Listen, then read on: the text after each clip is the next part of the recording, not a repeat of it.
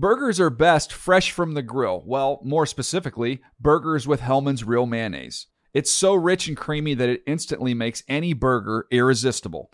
And what backyard barbecue is complete without some potato salad? Not just any potato salad, of course. Potato salad highlights the rich, creamy goodness of Hellmann's Real Mayonnaise. So if you want to take your barbecue season to the next level, stock up on Hellmann's Real Mayonnaise. For great recipe ideas, visit hellmanns.com. They say every dog has its day, but when you're Lulu and your parents drive a Camry, every day is your day. The roomy rear seat is the perfect, whoa, is that the dog park? Backseat besties, it's a Camry vibe. The all-new, all-hybrid Camry. Toyota, let's go places. When you buy Kroger brand products, you feel like you're winning. That's because they offer proven quality at lower than low prices. In fact, we guarantee that you and your family will love how Kroger brand products taste, or you get your money back. So next time you're shopping for the family, look for delicious Kroger brand products, because they'll make you all feel like you're winning. Shop now, in-store, or online. Kroger, fresh for everyone.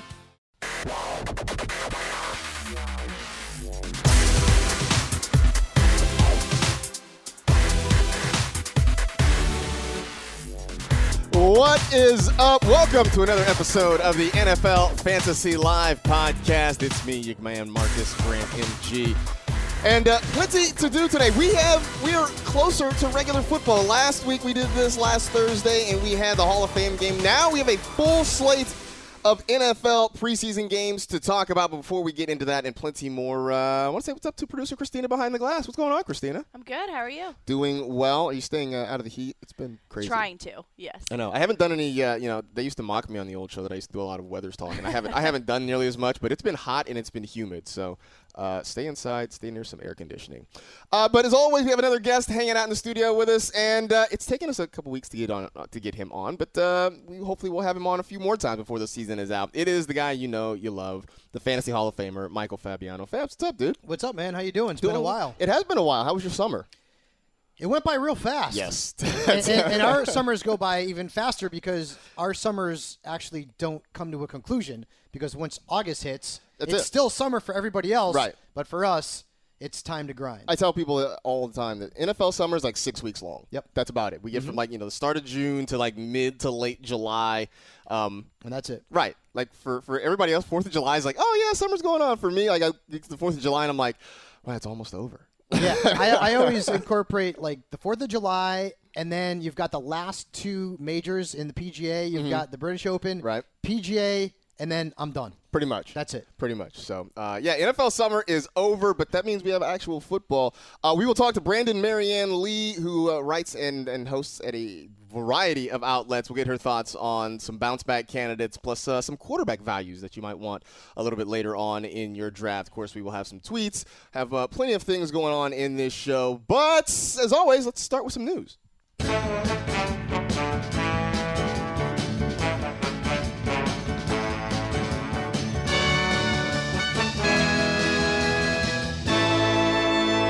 Let's do the news. All right, we'll start here in Los Angeles with the Chargers. Philip Rivers says Virgil Green is, quote, getting a feel for the Chargers offense. Now, Virgil Green a few years ago was supposed to be this big breakout candidate with the Denver Broncos. That never quite happened. In fact, 7 seasons, just 71 catches, 807 yards, and 4 touchdowns. He's always been kind of buried behind somebody else on whatever depth chart he's on. But with the Chargers, Hunter Henry is out for the season. Doesn't look like Antonio Gates is coming back. So, Fabs, I know tight end, it's a position you can generally wait on unless you want a Gronk or a Kelsey or somebody like that. Is Virgil Green, if there's nobody else there, is he worth a look, or is it, is there somebody else in that roster? There's no one on that roster at tight end I want. And Virgil Green is someone who has never seen more than 37 targets in a single season. Mm-hmm. He's more of a blocker, not as much of a pass catcher, and I would fade that position from a fantasy perspective. I really think a lot of those red zone opportunities that we were expecting Hunter Henry to get will now go to Mike Williams, who to me is moving up as a guy you want to target somewhere in the later rounds. Yeah, and that's a name that I've been keeping an eye on, Mike Williams, because obviously last year was hurt, didn't get to do a whole lot, but it seems like things are trending toward the Chargers going a lot more 3-wide receiver. And I think Mike Williams has some deep sleeper potential. Yeah, no doubt. That's an offense that's going to put up points. Phillip Rivers, to me, is one of the more underrated quarterbacks in fantasy football. If you're one of these guys like I am and you wait on quarterbacks and Phillip Rivers is sitting there in the 12th, 13th, or 14th round, that's a great value. He's got a lot of talent around him, and it does stink that Henry's out for the season. Boy, the Chargers are just snake bait. So badly. Every single season, Jason Verrett as well, but Rivers is going to bring value, but I just don't see Virgil Green making an impact this season. Yeah, I don't know. I was a little bit surprised that they didn't maybe make a run at Antonio Gates again. I thought that was a no-brainer. Right. I really did. Yeah. Julius Thomas is out there, too. Some guys who were once great fantasy players can't get a job. Can't get a job right now, which is kind of crazy. Moving up the coast to Oakland, James Jones, our own James Jones, saying Martavis Bryant is not picking up John Gruden's playbook. Gruden earlier said about Bryant, he's got to get out there and he's got to play better. Now, there have been some more recent reports that maybe they lit a fire under Martavis Bryant, that he's starting to pick things up and he's starting to play a little bit better in practice. I know that he was sort of a dark horse to be a productive guy, but can you really trust Martavis Bryant at this point? At this point, he's not worth more than a late-round flyer, to be quite honest with you. And I think a lot of us, including myself, were enamored with his talent and what we saw in Pittsburgh. He made a couple of catches while a member of the Steelers that were just phenomenal. Right. And he was a guy who could stretch defenses. He was athletic, a guy who was an established playmaker there in that offense. But then you had the issues off the field, and suddenly Martavis Bryant now is someone that we're not talking about as a potential draft bargain. I think, number one, because you expect the Raiders to run the football. They've got 4 running backs back there that are going to do the job for him, including Marshawn Lynch and Doug Martin. They add Jordy Nelson. You've also got, of course, Amari Cooper in that mix. But Martavis, despite all of his athleticism and all of the upside that he showed a couple of seasons back right now, it's hard to trust him, especially when he's coming into a season where you really think he should be motivated. Right. And it looks like Gruden has to try and motivate him. I don't like that. Well, and on top of that, there's still the issue that he may be suspended at some point during the season. There hasn't been a lot of word about that, but I know it's something that the Raiders are still concerned about. There's a lot of people thinking that it could still happen, so we'll keep an eye on that. But you mentioned Jordy Nelson. You mentioned Amari Cooper. Cooper's a guy who has sort of underachieved. Last year was a big disappointment. Yeah. Nelson's Besides a guy, 2 games where it was awesome. He had the huge game against the Chiefs, right, where I think it feels like he got about a third of his yards in and fantasy then everyone points. was right back on him, start him, and then and then nothing. They went back to going to nothing again. Right. But between Cooper and Jordy Nelson, who didn't look like himself last year, I'm just so worried about the Raider offense from a fantasy perspective this year. Yeah, no doubt about that. And Marshawn Lynch was their best fantasy player last year. They didn't give him the football. And then they go and sign Doug Martin. So that makes his status as a potential flex starter RB2, that puts it into a big pile of question marks. But Cooper, I'm seeing in drafts, I'm seeing him move up a little bit. I think people have more faith in him. When John Gruden comes out and says that he's going to be centerpiece of the offense, I think people gravitated more to Cooper because he's still young. He's still got upside, but he's never really been that elite fantasy receiver. Hasn't scored a lot of touchdowns, and I don't know that that's going to change very much, but I do expect him to improve over last year. How could he not? Because last year was an abject disaster. He was awful last year, and even the last 2 years, Michael Crabtree was the better fantasy receiver in Oakland. And Krabs didn't have a great season either, based on his previous seasons. You're right. I don't know. The Raiders offense just scares me. I'm avoiding Raiders where I can. I really am. Well, how about Eddie Pinheiro? You want him? No, I do not. I do not. Devontae Freeman says he expects to draw helmet hit penalties, and this doesn't necessarily look. Devontae Freeman's draft status, his draft position is fairly locked in. We know where he's going to be. He'll be a second-round guy generally in a lot of leagues. But the helmet rule, obviously we saw a bit of it last week in the Hall of Fame game. I'm sure we'll see plenty more as we go through the rest of the preseason. Maybe I'm overthinking this, right? But certain guys have certain running styles that could lend them to getting flags called on them more. Again, maybe I'm thinking about this too hard. Do you think down the road, maybe not this year, but next year, it will start to change how we scout and draft guys at certain positions? No, I don't think so. I think at this point you're overthinking it a little bit, as you mentioned. Okay. To me, Freeman is a guy that is going to end up being a second or third round pick, and I know that he came out with the quote talking about blocking. after that first game, did you you follow Twitter like way more than I do, but it seems like everyone was on that and talking about how bad it is, how it's going to affect a player's fantasy value on the offensive side of the football. I think it's minimal, but it is certainly notable that a lot of players out there are already complaining about that rule after one preseason game. Yeah, I mean, I do think that it will calm down a little bit. I mean, I think what we saw last week, it was obviously the first game for players. It was the first game for refs. I think everybody's sort of feeling their way through it. So I will admit to maybe succumbing to a little bit of hysteria about this whole thing. Well, that's what we do as fantasy owners. Right. We get hysterical about everything. The smallest thing we get all fired up about. Speaking of getting fired up and hysterical about things, Antonio Brown missed practice for a few days. The Steelers were very cautious. They were very coy about what it is. But now everything appears to be okay. Mike Tomlin says that Brown's not going to play in the preseason game. That's not really a surprise, but he should be back and expected to practice after the preseason game. So, right, that was much ado about nothing, right? Antonio Brown, we're cool, nothing to worry about. I have no problems right now with AB, and really the only thing that could stop me from drafting him in one of the first 5 picks is an injury that I know is going to keep him out of time for the regular season. Right now, that's not the case. Right, exactly. Devontae Booker is right now ahead of Royce Freeman on the depth chart. Now, preseason depth charts. Yes. Take them with a whole shaker of salt, because they don't necessarily the mean whole much. Bottle of Morton's. Seriously, just do that. All of it, especially this early in the preseason. But, the Royce Freeman hype maybe is slowly calming down a little bit. I mean, this thing looks like it's going to be a camp battle all the way until week 1. It could be. And I like to compare Freeman's situation to Kareem Hunt last year, but Kareem Hunt also saw a big rise in value when Spencer Ware went down with that knee injury, and right now Booker is in the mix. But what I've seen from Booker, I haven't really been that impressed with. And C.J. Anderson was the better running back last season in Denver, and they didn't utilize him nearly enough, and now, of course, he's with the Carolina Panthers.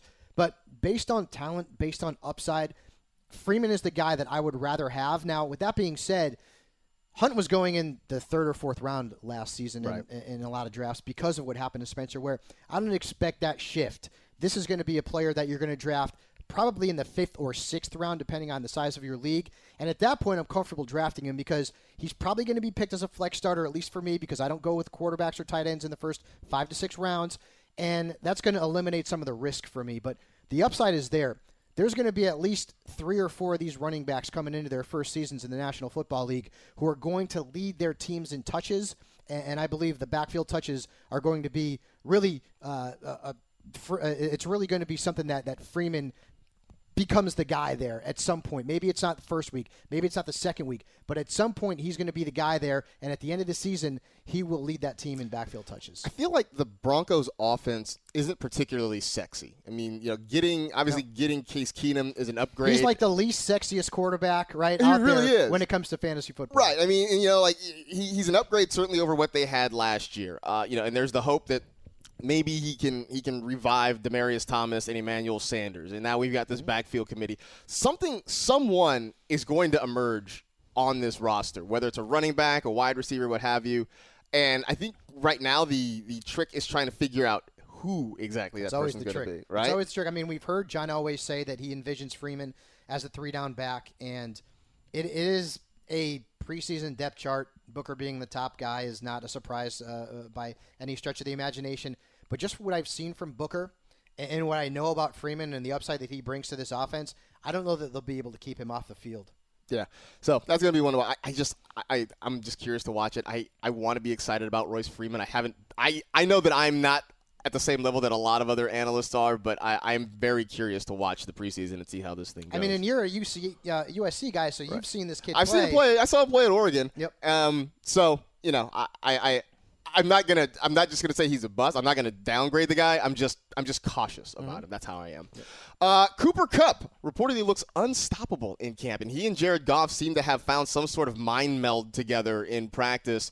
The big addition for the Rams passing game in the offseason obviously was getting Brandon Cooks to go along with Robert Woods, but have we not given Cooper Kupp enough credit? I mean, he had a great rookie year. I feel like we're not giving this guy enough credit right now. Yeah, I don't think we are, and it's because of there's just a lot of mouths to feed in that offense, right? You bring in Brandon Cooks, give him a big contract. You've got Robert Woods, who was great last year. Yep. In 12 games, had just under 90 targets.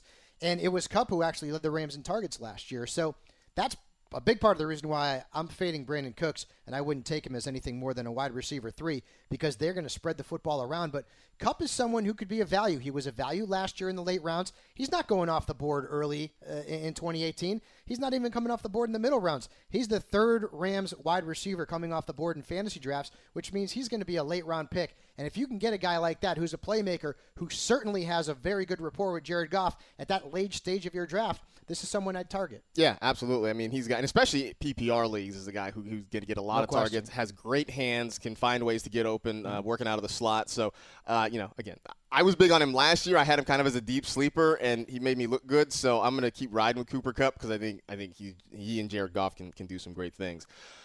The Lions running back situation. Oh boy.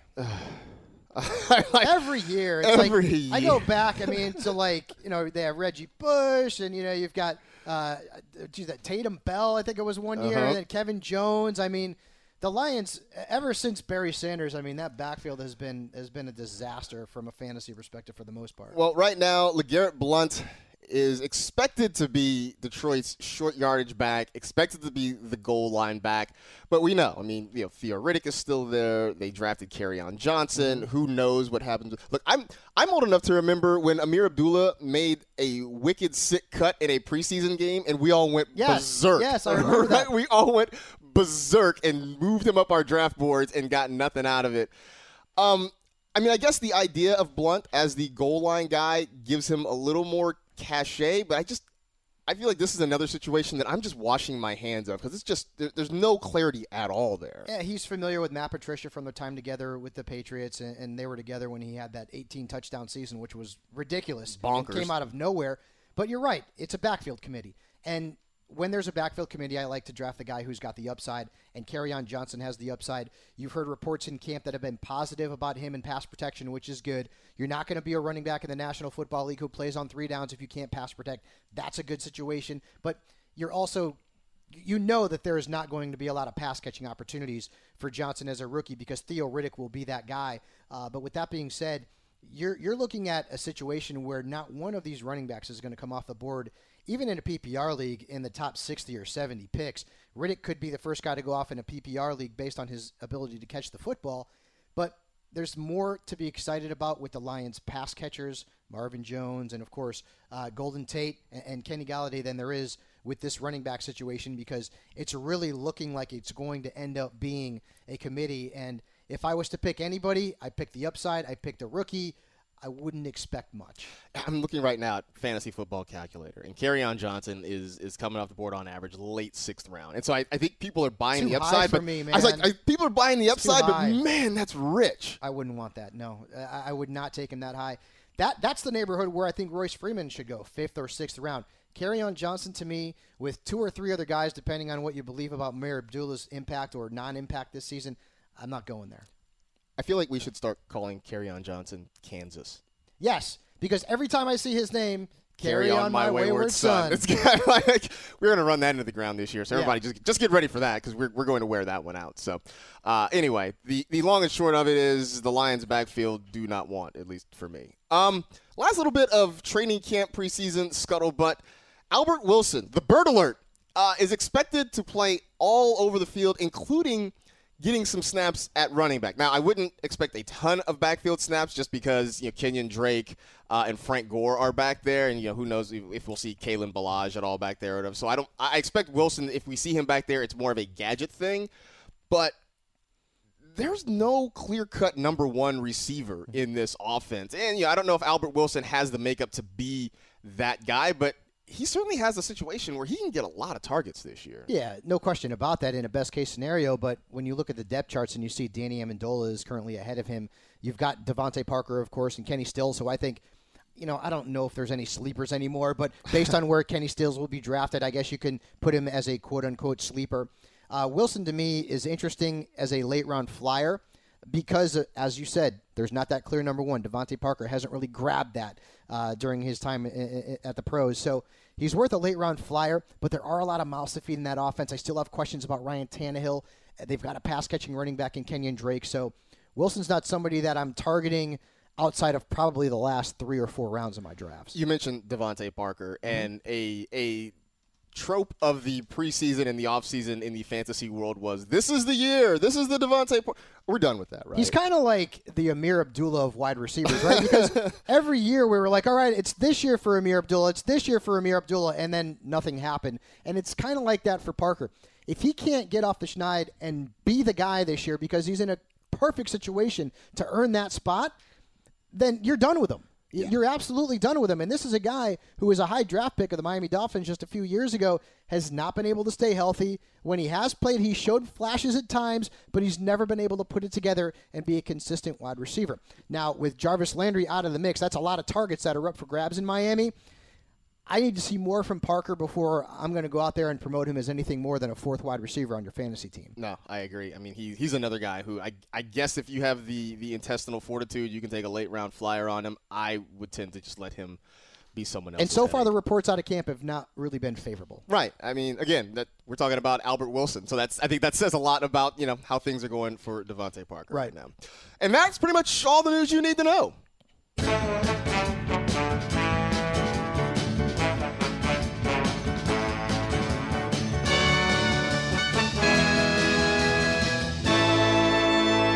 That was the news. Have you ever made pastrami at home? How about some smoked salmon? Slab bacon? Duck confit, perhaps? I mean, who hasn't? It's easy to make all that and more right at home with Joule Sous Vide. Joule makes it easy to try cooking new recipes and cuts of meat at home because there's zero guesswork and food is never under or overcooked.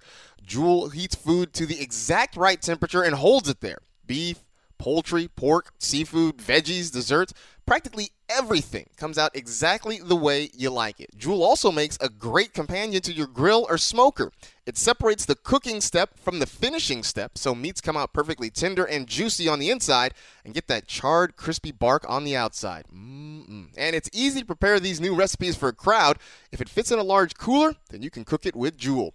To get yours, visit chefsteps.com/Joule and use code FANTASY to get $15 off for a limited time. That's chefsteps.com/JOULE, code FANTASY. Joule, perfect food every time.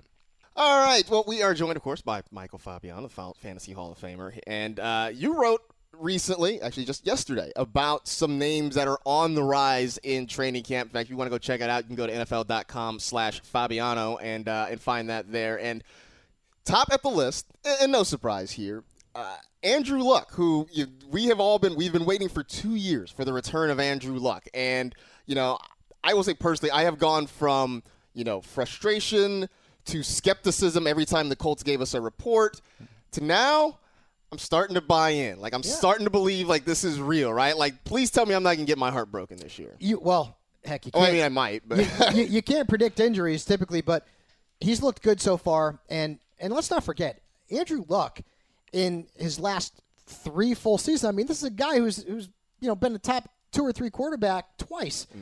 He's a playmaker, and he's in an offense with T.Y. Hilton with some additions in Ryan Grant, of course, and Deion Kane, who's really drawn rave reviews at Colts camp.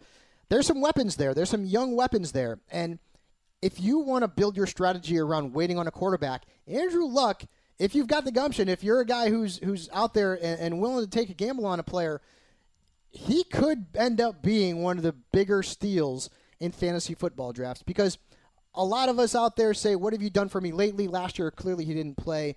This year, so far, so good. And I'm surprised his ADP hasn't started to rise a little bit. Maybe after a few preseason games it will. But at this point, he's still going in the double-digit rounds. And this is a guy, listen, he's not an older guy. This is a player who's been consistent. He's been solid from a fantasy perspective. He's been an elite player. You could have put him up there, right, with Tom Brady and Aaron Rodgers and Drew Brees just a few seasons ago. If things continue to go well for Andrew Luck in camp and in the preseason, this kid's value is going to start rising. Right now, if you're drafting, he's someone I'm targeting late because that could end up being a pot of gold. I would say if you are interested in targeting Andrew Luck, have your draft sooner rather than later. Yes. Because if he goes out and he balls in any of these preseason games, forget it. That ADP is going to shoot up. Yeah. So if you want Andrew Luck at a value draft price, schedule your draft like right now. Because otherwise, like I said, if he plays well, then you're going to have to pay a little bit more to get him on your roster. The other part of it, you mentioned T.Y. Hilton, you mentioned Deion Kane and Ryan Grant as the receivers there. How much does it, if and I'm not wishing this, if something goes sideways and we end up seeing Jacoby Brissett, how much does that impact the draft value of those pass catchers there? Oh, well, if you listen to Jim Irsay, he wouldn't trade a first-round pick for Jacoby Brissett. That's right. That's right. I don't know that I would agree with that. This is a guy who also, traded for Trent Richardson, but that's neither here nor there. So it greatly affects it. Look at T.Y. Hilton's production last year.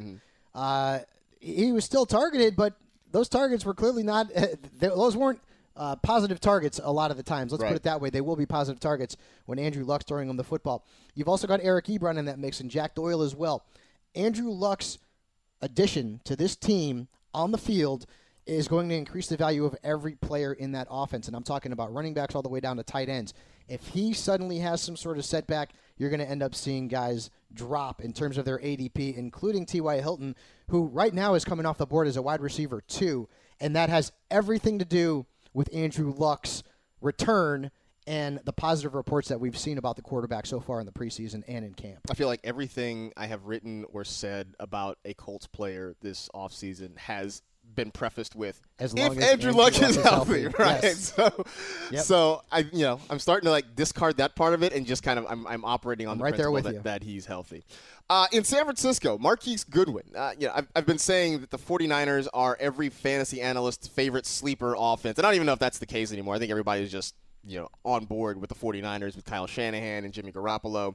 But Marquise Goodwin, who finished last season strong, partially because Pierre Garçon was out with an injury, but I feel like this is a guy that we talk about wide receivers, even with the love that we're giving him as a player on the rise, I think he still deserves more love just because of what he can do potentially in this offense. Yeah, and he's a potential value, and I see that in the ADP data right now. He is someone that you can get at a pretty decent price. The rapport that he gained with Garoppolo in the second half of last year can't be overlooked. And if you read reports right now coming out of Niners camp, that rapport is there, and it continues to get stronger. I've even been in drafts where Garçon is being picked behind Marquise Goodwin. And Goodwin is a player that, he is a speedster. He can absolutely stretch defenses. He can take the top off a defense. He's a best ball stud, potentially, based on his skill set and based on the offense that's surrounding him. So Goodwin is someone that I'm certainly going to be targeting as well. You're seeing a lot of positive reports out of camps on wide receivers at this point. We mentioned Deion Kane. Marquise Goodwin's another one. Chris Godwin's another one. Keelan Cole's another one as well. So all players to keep in mind in the later rounds. Yeah, absolutely. And you mentioned Pierre Garçon briefly. I mean, he was having a pretty good year before he got hurt. Had to miss the last half of the season. So, he's another one. I just wonder, are we hyping Jimmy Garoppolo too much? I don't know, man. Garoppolo, 5-0 last year. In his 5 starts, he was the QB 10. 6-0 if you count the coin flip against the Raiders for the draft. Right. So, heck, the one thing about the NFL, I say it every single year, it's only predictable in its unpredictability. So, we look at what's going on during camp. We look at the talent they brought in. They bring in a Jerick McKinnon. They've got Marquise Goodwin, Pierre Garçon coming back, Trent Taylor there as well, George Kittle, who's got upside and showed some potential at the end of last season. Garoppolo is a huge improvement over the quarterbacks that the Niners were throwing out there, even last season and seasons past.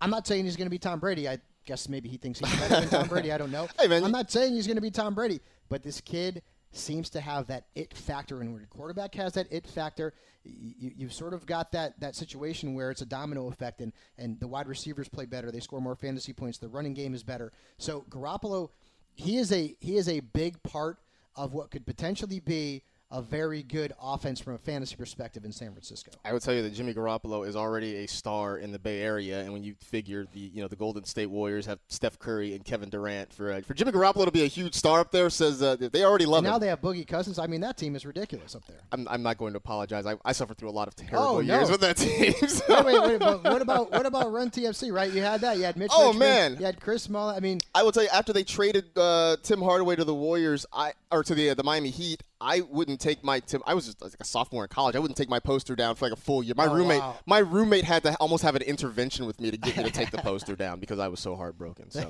yeah.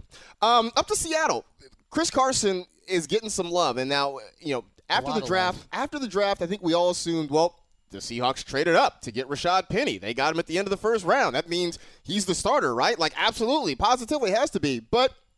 Chris Carson is just hanging around, and he's getting rave reviews from Pete Carroll, no less. Mm-hmm. And, there's even talk that maybe he could be the starter in week 1. And his draft price versus Penny's is incredible. Like, I know. This is the guy, at least for right now, it seems like if you're targeting a Seattle back, maybe it's Chris Carson? Our lives can't be easy, can they, Mark? No, of Nothing course not. can ever be easy. You figure the Seahawks take a guy in the first round who wasn't projected to be a first-round pick. They love him. They said that they would have picked him even if they hadn't traded down in the first round. I don't know if I believe that or not.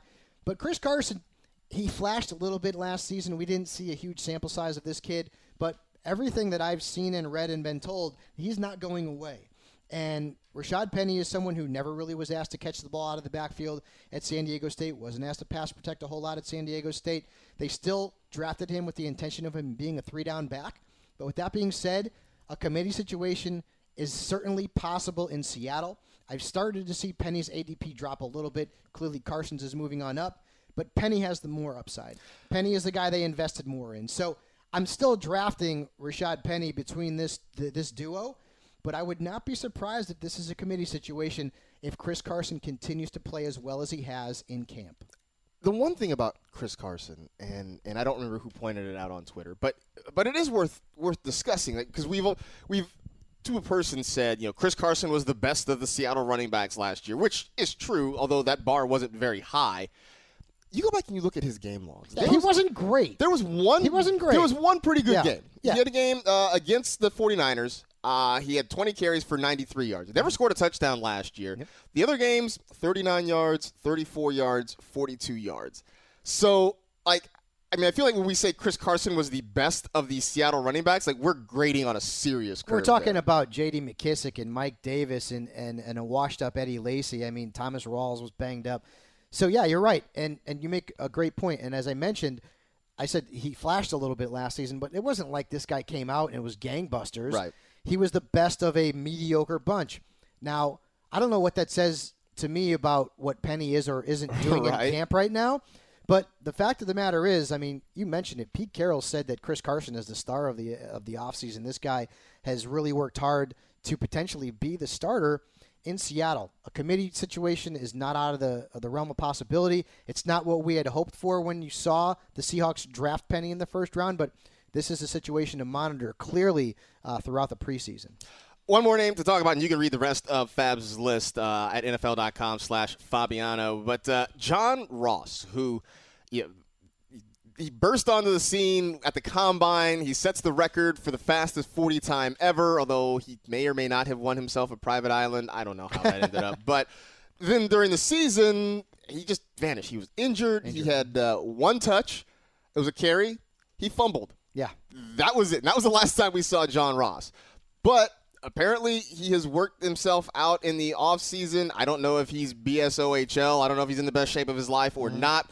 But whatever he did, it was good enough for the Bengals to trade Brandon LaFell away. So that means the door is open for this kid to come in and make plays.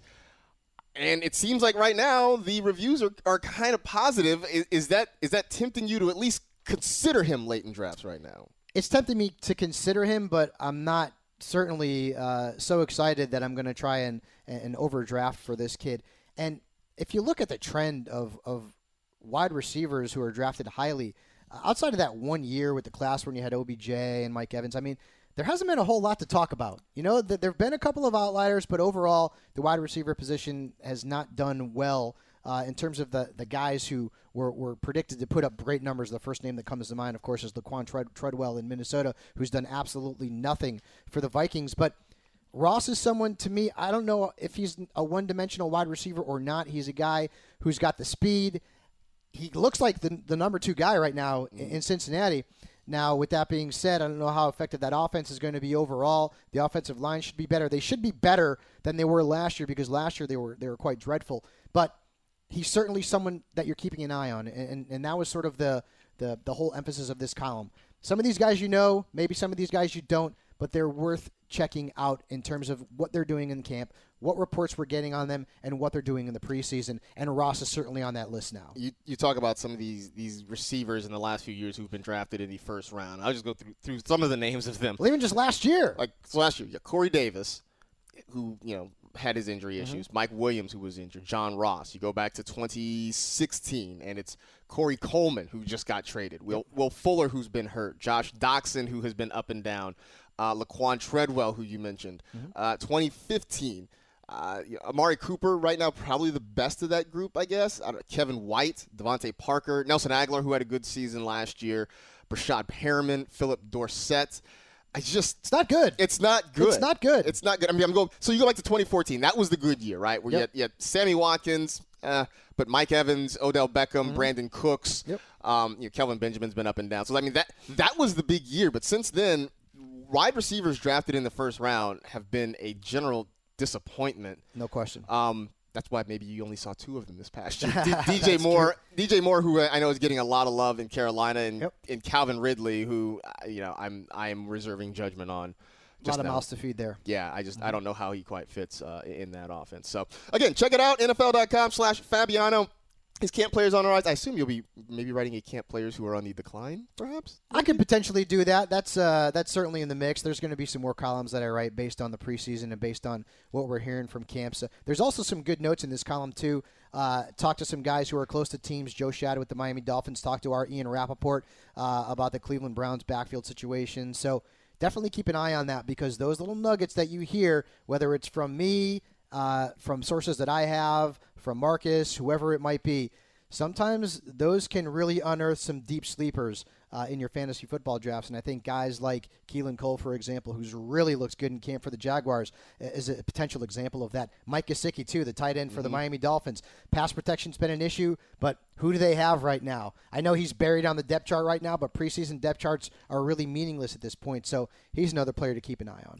Also, I think you should call up Ian Rappaport and ask him if his heart is okay after that giant burger. Did you see that burger thing he ate yesterday? Wait, he ate that whole... I don't know if he ate the whole thing. That thing was bigger than him. I know. I don't know if he ate the whole thing, but I did see him attempt to pick it up and try to take a bite. And, I felt like he had to, unhinge his jaw like Shaggy and Scooby. My gosh. To try to get that thing in there. I do like to watch that kind of thing, though, like Man versus Food. It's like a guilty pleasure. I want to watch a dude try and eat a whole lot of food without being sick. and I certainly watch that. And Rappaport is not a big dude. I can't see him eating a burger that big. Right. But if he did, more power to him. Jeez. I mean, that thing weighs almost as much as he does. It's gigantic. Some of the food that they're coming out with now at baseball stadiums and football. I mean, really? Well, see, I feel like baseball had the market on this, but now I guess football is like, hey, we can't let baseball be the only sport that's trying to kill its fans. Yeah, exactly. So we got to get in on this too. These meals need to come with a side of Pepto-Bismol or something, or at least a Surgeon General's warning. Yeah, this is true. The wait is nearly over. Football is almost here, folks, which means it's fantasy football season, and FanDuel has never been more fun or easy to play. If you're not a fantasy expert, then FanDuel is clearly the place to play. FanDuel has something for everyone, and there are more ways to win than ever before. Don't believe us? How's this sound? This season, FanDuel is running a free $250,000 Survivor contest. This is the biggest free Survivor contest ever. Here's how it works. You pick one team to win each week, and you can't reuse that team again for the rest of the season. This locks before week 1, so don't miss your chance and sign up now. To get into that free $250,000 Survivor contest, just go to FanDuel.com/FantasyLive. That's FanDuel.com/FantasyLive. Plus, new users get a $20 bonus when they make their first deposit on FanDuel. Come play at FanDuel.com/FantasyLive. Anyway, so John Ross, we mentioned one of those guys who are looking for a bounce back this year. We'll go to the phones and talk to somebody who has a list of some other potential bounce backs. We are joined now by Brandon Marianne Lee. You can find her on Twitter at BrandonHerFF. She is a host on SiriusXM Fantasy. She is an analyst for Fantasy Alarm and The Athletic, also a writer at CBS Sportsline. And Brandon, am I forgetting anything? Mother of Dragons, Breaker of Chains. Is there anything else? Any other title I need to be adding here to your laundry list of things? No, I think you're pretty good with those. But you can find everything on Twitter at Brandon, her FFB. All right, cool. Well, why don't I actually start with, you just recently ended, you had your own podcast, the Her Fantasy Football podcast that you did with your sisters, and I know you guys just recently ended that after 5 years, but what was that like? How much fun was that to be able to do a fantasy football podcast with family?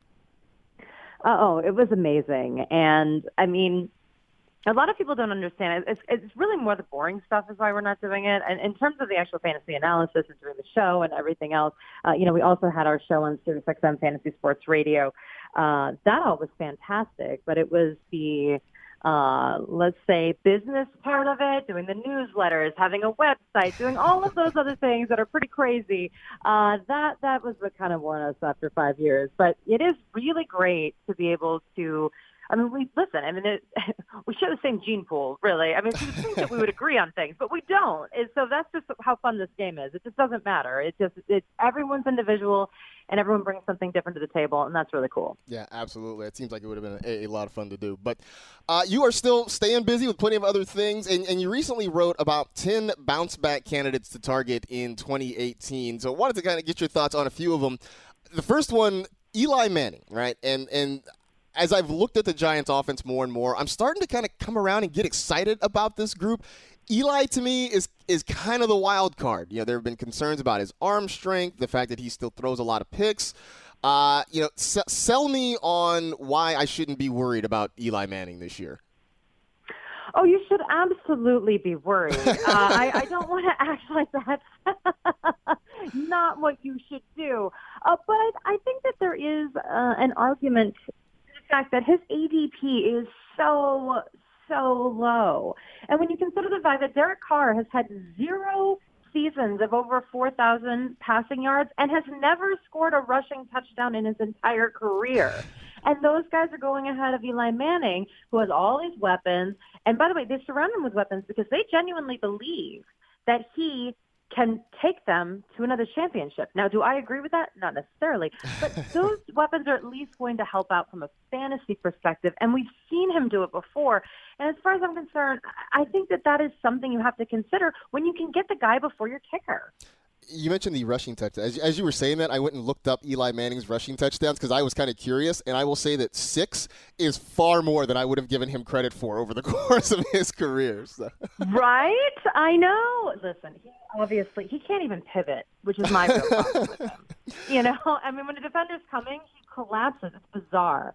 But man, those weapons are legit. And I am really excited about Odell coming back. I think that we don't talk enough about how great he is. It's recency bias or what have you, but he's a fantastic athlete. Evan Engram, just even his rookie season, proved a ton. Sterling Shepard proved that he can step into the role.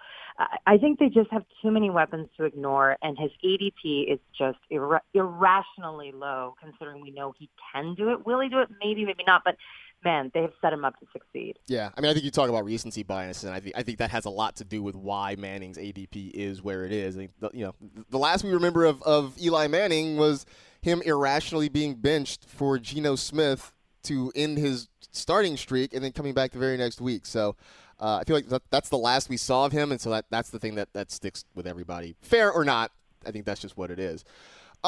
Agreed. Over to Joe Mixon there in Cincinnati, and coming out of college. When he was in that draft class a couple years ago, I felt like he was by far the most talented running back in that draft class. But he ended up in an offense that was sort of meh, kind of oatmeal, behind an offensive line that wasn't particularly great. And then it turned out that Gio Bernard started getting more work and it started cutting into his workload. You obviously feel like this is a new year and there are some new changes that make Joe Mixon worth a second look this year. Well, one of the things that I addressed in this article, and one of the things that actually Her Fantasy Football was known for, is that we were the original Joe Mixon haters from the get-go, we were like, do not draft this guy in the 4th round. Do not do this. This is irrational. And the reasons why he's kind of fixed, or the team is fixed a little bit. So one was that he showed up at camp heavy, 20 pounds heavier than what he was playing in college. Mm-hmm. And it wasn't really reported that much. But when you watched him play, you could see that he just did not have the same burst. It wasn't even close. Also, he was known for patience. He was a Le'Veon Bell type. So he's the guy that sits back there, waits for the hole, and then can make some magic happen. Well, he's playing for the Bengals. That hole is not coming. So it's not going to happen for him. So he would just sit back there. And when you watch the tape, too, you see him just sitting there. And then all of a sudden you get hit behind the line of scrimmage, and now he's lost 5 yards. So anything he did the play before that has now been negated. And people would send me gifts because I was the original hater, being like, no, but see, look, he looks amazing here. But sometimes these gifts were of negative yardage. Like, okay, he looks good, but he literally got you -1 fantasy point on that play. So I think that there's a possibility he can break through because they did make some improvements on the offensive line. He has cut down on the weight. He's realized that his athleticism is not going to carry him all the way like it did before. He's in the NFL now. That's not going to work. Everybody's athletic. It's a joke. So I think he's learned his lesson, and maybe that's what he needed, was a good humbling. And I think that is a big thing. The guys who are super talented, who I won't say coast on talent alone, but certainly are talented enough to outclass their competition at the college level. There is that rude awakening, when you get to the NFL and suddenly, everybody was a first team, all conference or whatever, like all these guys were stars at some level. So, I'm curious to see, and you mentioned the offensive line changes there and the upgrade there. That has to be a big deal with this group. Although I ask, any worries that Gio Bernard maybe comes in and vultures some opportunities away from him? Yeah.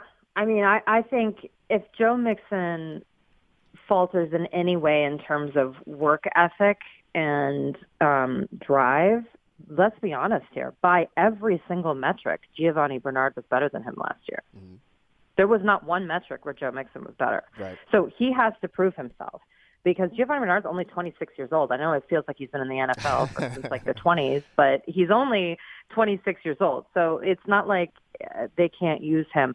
I do think he will get some playing time, if anything, to just keep Mixon motivated, to be entirely frank. But I'm not exceedingly worried. I think this team does want to commit to Mixon, and they did. For all intents and purposes, they did commit to him. He just didn't do anything with the touches. It was all on him. If you look back, he did get opportunities. He just couldn't make it happen. And then when Gio did, he did make it happen, but Gio was a veteran. Gio already knew that they had a bad offensive line, so he already adapted. I just think that there was a lot of learning that happened for Joe Mixon, so I do think he takes a big step forward. One more name I wanted to ask you about for the bounce backs, Deshaun Jackson. And I thought when he signed with Tampa, I was over the moon. I was one of the people who was hyping the Bucs offense, that it was going to be the big sleeper breakout fantasy offense. And it didn't happen. I mean, somehow, as fast as Deshaun Jackson is, Jameis Winston just couldn't connect with him. At some point, I started joking, we should have sent Jameis to Iraq because he could have overthrown Saddam Hussein. I mean, that's how bad it was in that offense last year.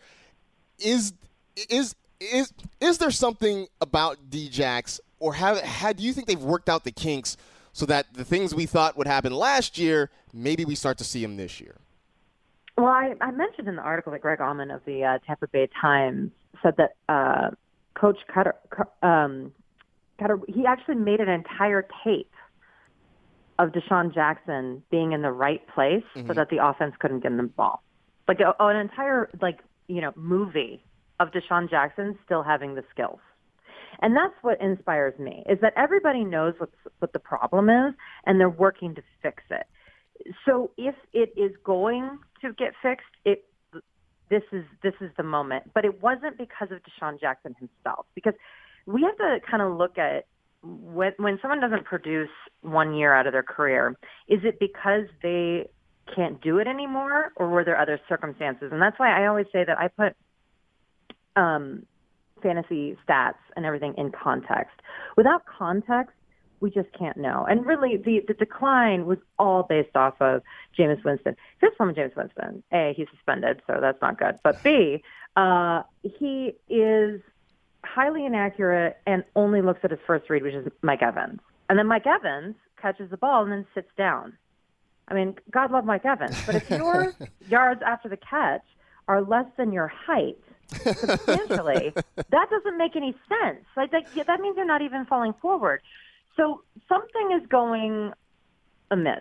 So they're going to have to diversify to be able to make themselves dynamic. And I do think what they're going to do is they're going to take this Deshaun Jackson tape and they're going to have to figure out how to get the ball in his hands. And the great news is Deshaun Jackson's the opposite. He's great after the catch. Mm-hmm. He's great on these big plays. So he doesn't need as much volume as other people to get to that 1,000-yard category of wide receivers. He's done it numerous times in his career. It was just 2 years ago. He had caught 56 passes for 1,005 yards and 4 touchdowns.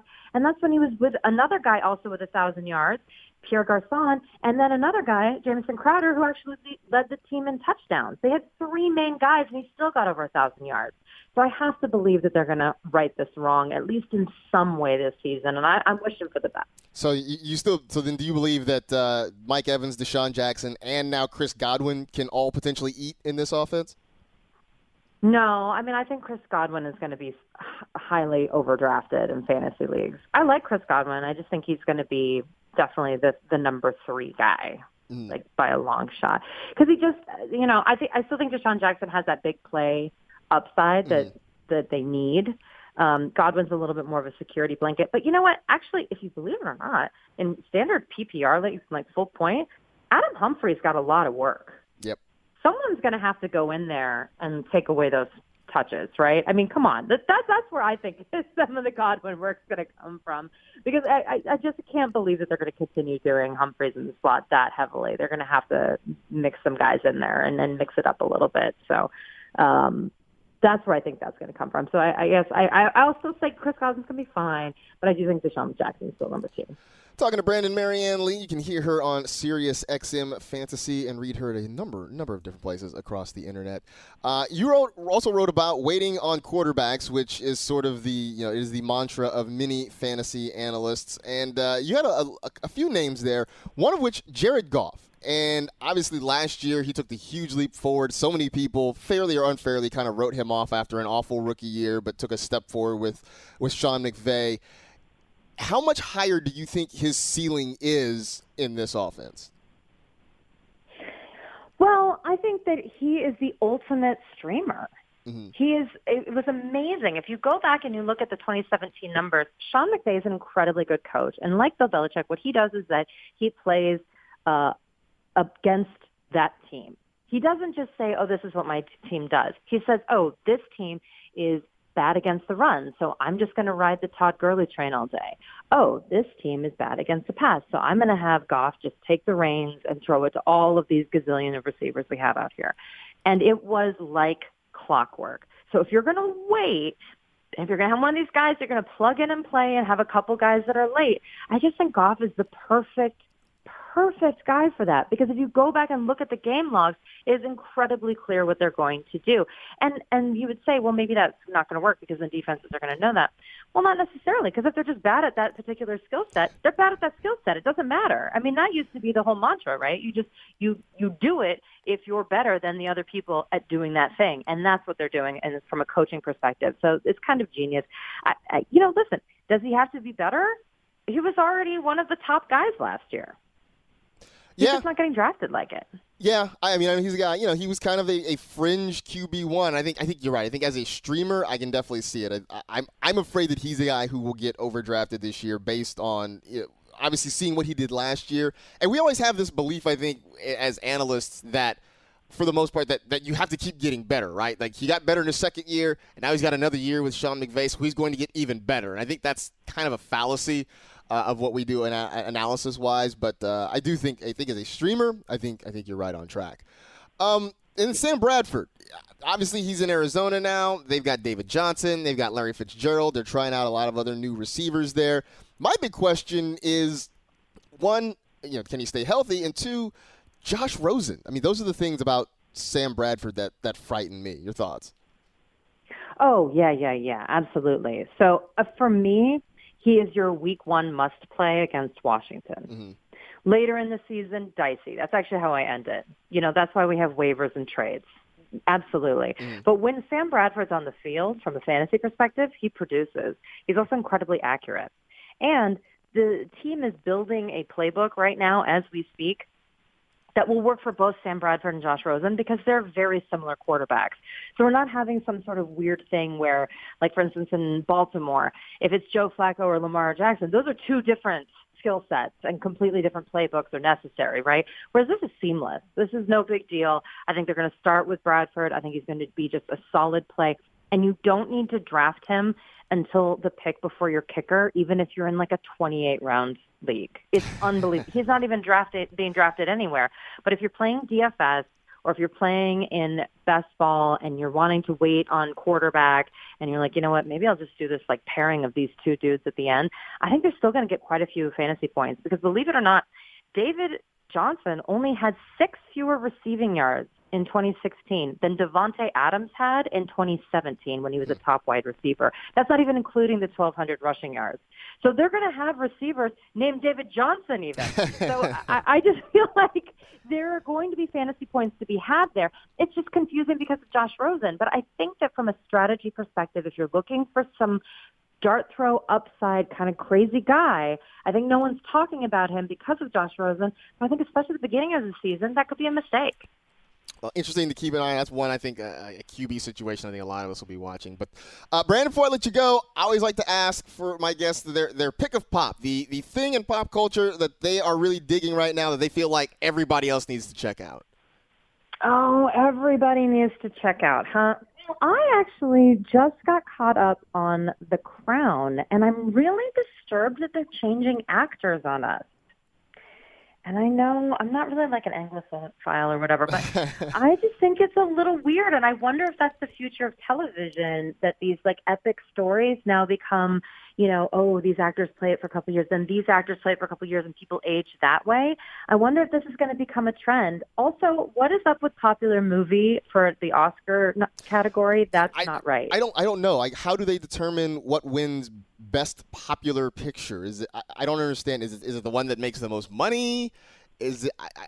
Is it the Rotten Tomatoes award, the one that gets the best rating on Rotten Tomatoes? I don't understand how that's going to work. Yeah, like what does popular even mean? And in an era where everyone's streaming and at home being on Netflix, do we care?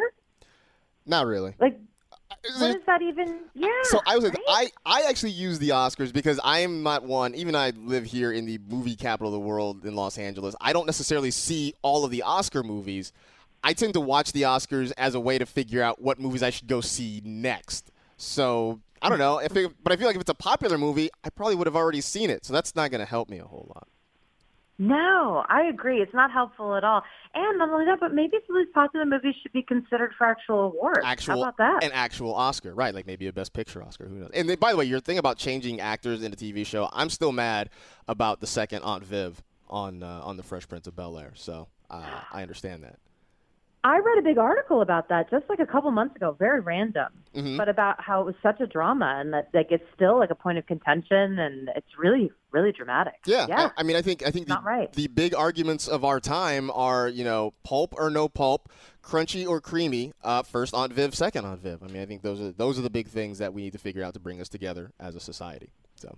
Well, Will prefers second, let me tell you. I know, it's weird. That is weird.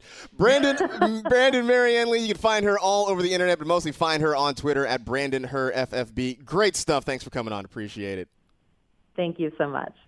Thanks to Brandon Marianne Lee for her time. You can check her out on a host of different outlets, but definitely check out her work. But as we get ready to wrap this up, first a tweet from Martin Baker. And Fabs, you can jump in on this with me too. It says, I got mocked for picking up Brandon Cooks as a second-round draft pick. In your opinion, is that too soon? I'm a Patriots fan, so I've seen what he's capable of, and I believe he's going to thrive with the Rams, but is second round too early? This is from one of our friends across the pond in the UK. Yeah, that's far too early for me. I wouldn't have Cooks coming off the board until probably the 5th or 6th round, depending on the size of the league. Again, heck, I could be wrong here, but there's a lot of mouths to feed. Jared Goff seems to have a great rapport going on with Robert Woods and clearly with Cooper Kupp as well. You've got an electric running back who's going to catch the ball out of the backfield there as well. And you know, from people I've talked to that are close to the Rams and really keeping an eye on Rams camp, Jared Goff doesn't care who he's throwing the football to, Marcus. If the guy's open, he's going to throw it to him. As long as you catch it. I just think there's just the target share really concerns me with Brandon Cooks. With that being said, it's your fantasy football team, drafted as you wish. See, that's my thing. I mean, yeah, I probably wouldn't reach for him in the second round, but you have to make picks that you can feel confident, that you feel confident about, that you can live with. If you have a team that you believe in, go for it. And in the end, look, the draft is certainly a big part of winning in fantasy football, but the draft alone does not win or lose you a league. You're still going to have to make trades, hit the waiver wire, do something. So, what happens if you drafted, let's see, David Johnson in the first round last year, and then Mike Evans was your second round pick? Then you might be in trouble. But typically, you're right. But typically, you're going to be right. As we wrap this up, give me that drum loop, please. This one comes from Cheese McFeely. Says, "Hey MG, thank you so much for speaking the truth to the people about Poopity Scoop. I was hoping in the future you could also use Gurgat, get, which I find to be equally, if not more powerful. Cheese, I agree with you, but I think it's also fair to keep in mind that the team goes skr up, pop, pop, ka, ka, ka, skippy, pop, pop, and a poom, poom, boom, boom, skia, doom, doom, doom, doom, poom, poom."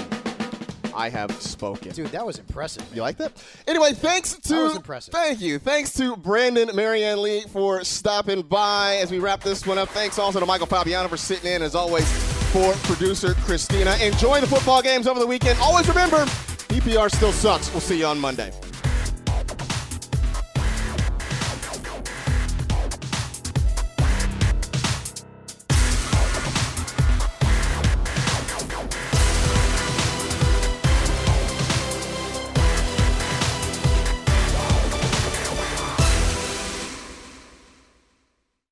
You go into your shower feeling tired, but as soon as you reach for the Irish Spring, your day immediately gets better. That crisp, fresh, unmistakable Irish Spring scent zings your brain and awakens your senses.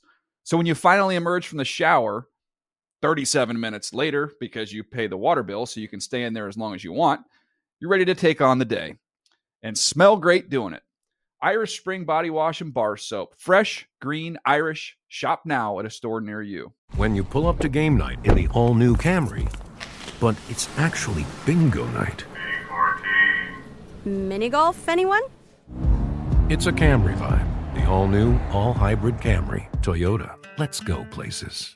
You wouldn't expect to hear that we're America's third best city for beer like this one. Or home to vibes like this. And this.